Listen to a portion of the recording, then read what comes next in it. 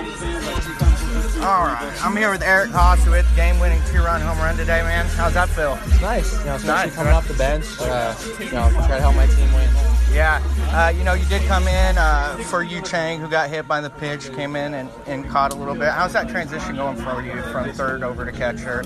I mean, it was rough early on in my career. I think once I really started to get a handle of what was expected of me back there and things I need to do to build my body up and handle the duties of catching, I think the last couple of years I've really had a really good routine that's put me in a good spot. Yeah, I actually had a Twitter question about you, about committing to Ohio State but never actually playing and now being at Columbus. Someone wanted me to ask you don't want to play for the Buckeyes?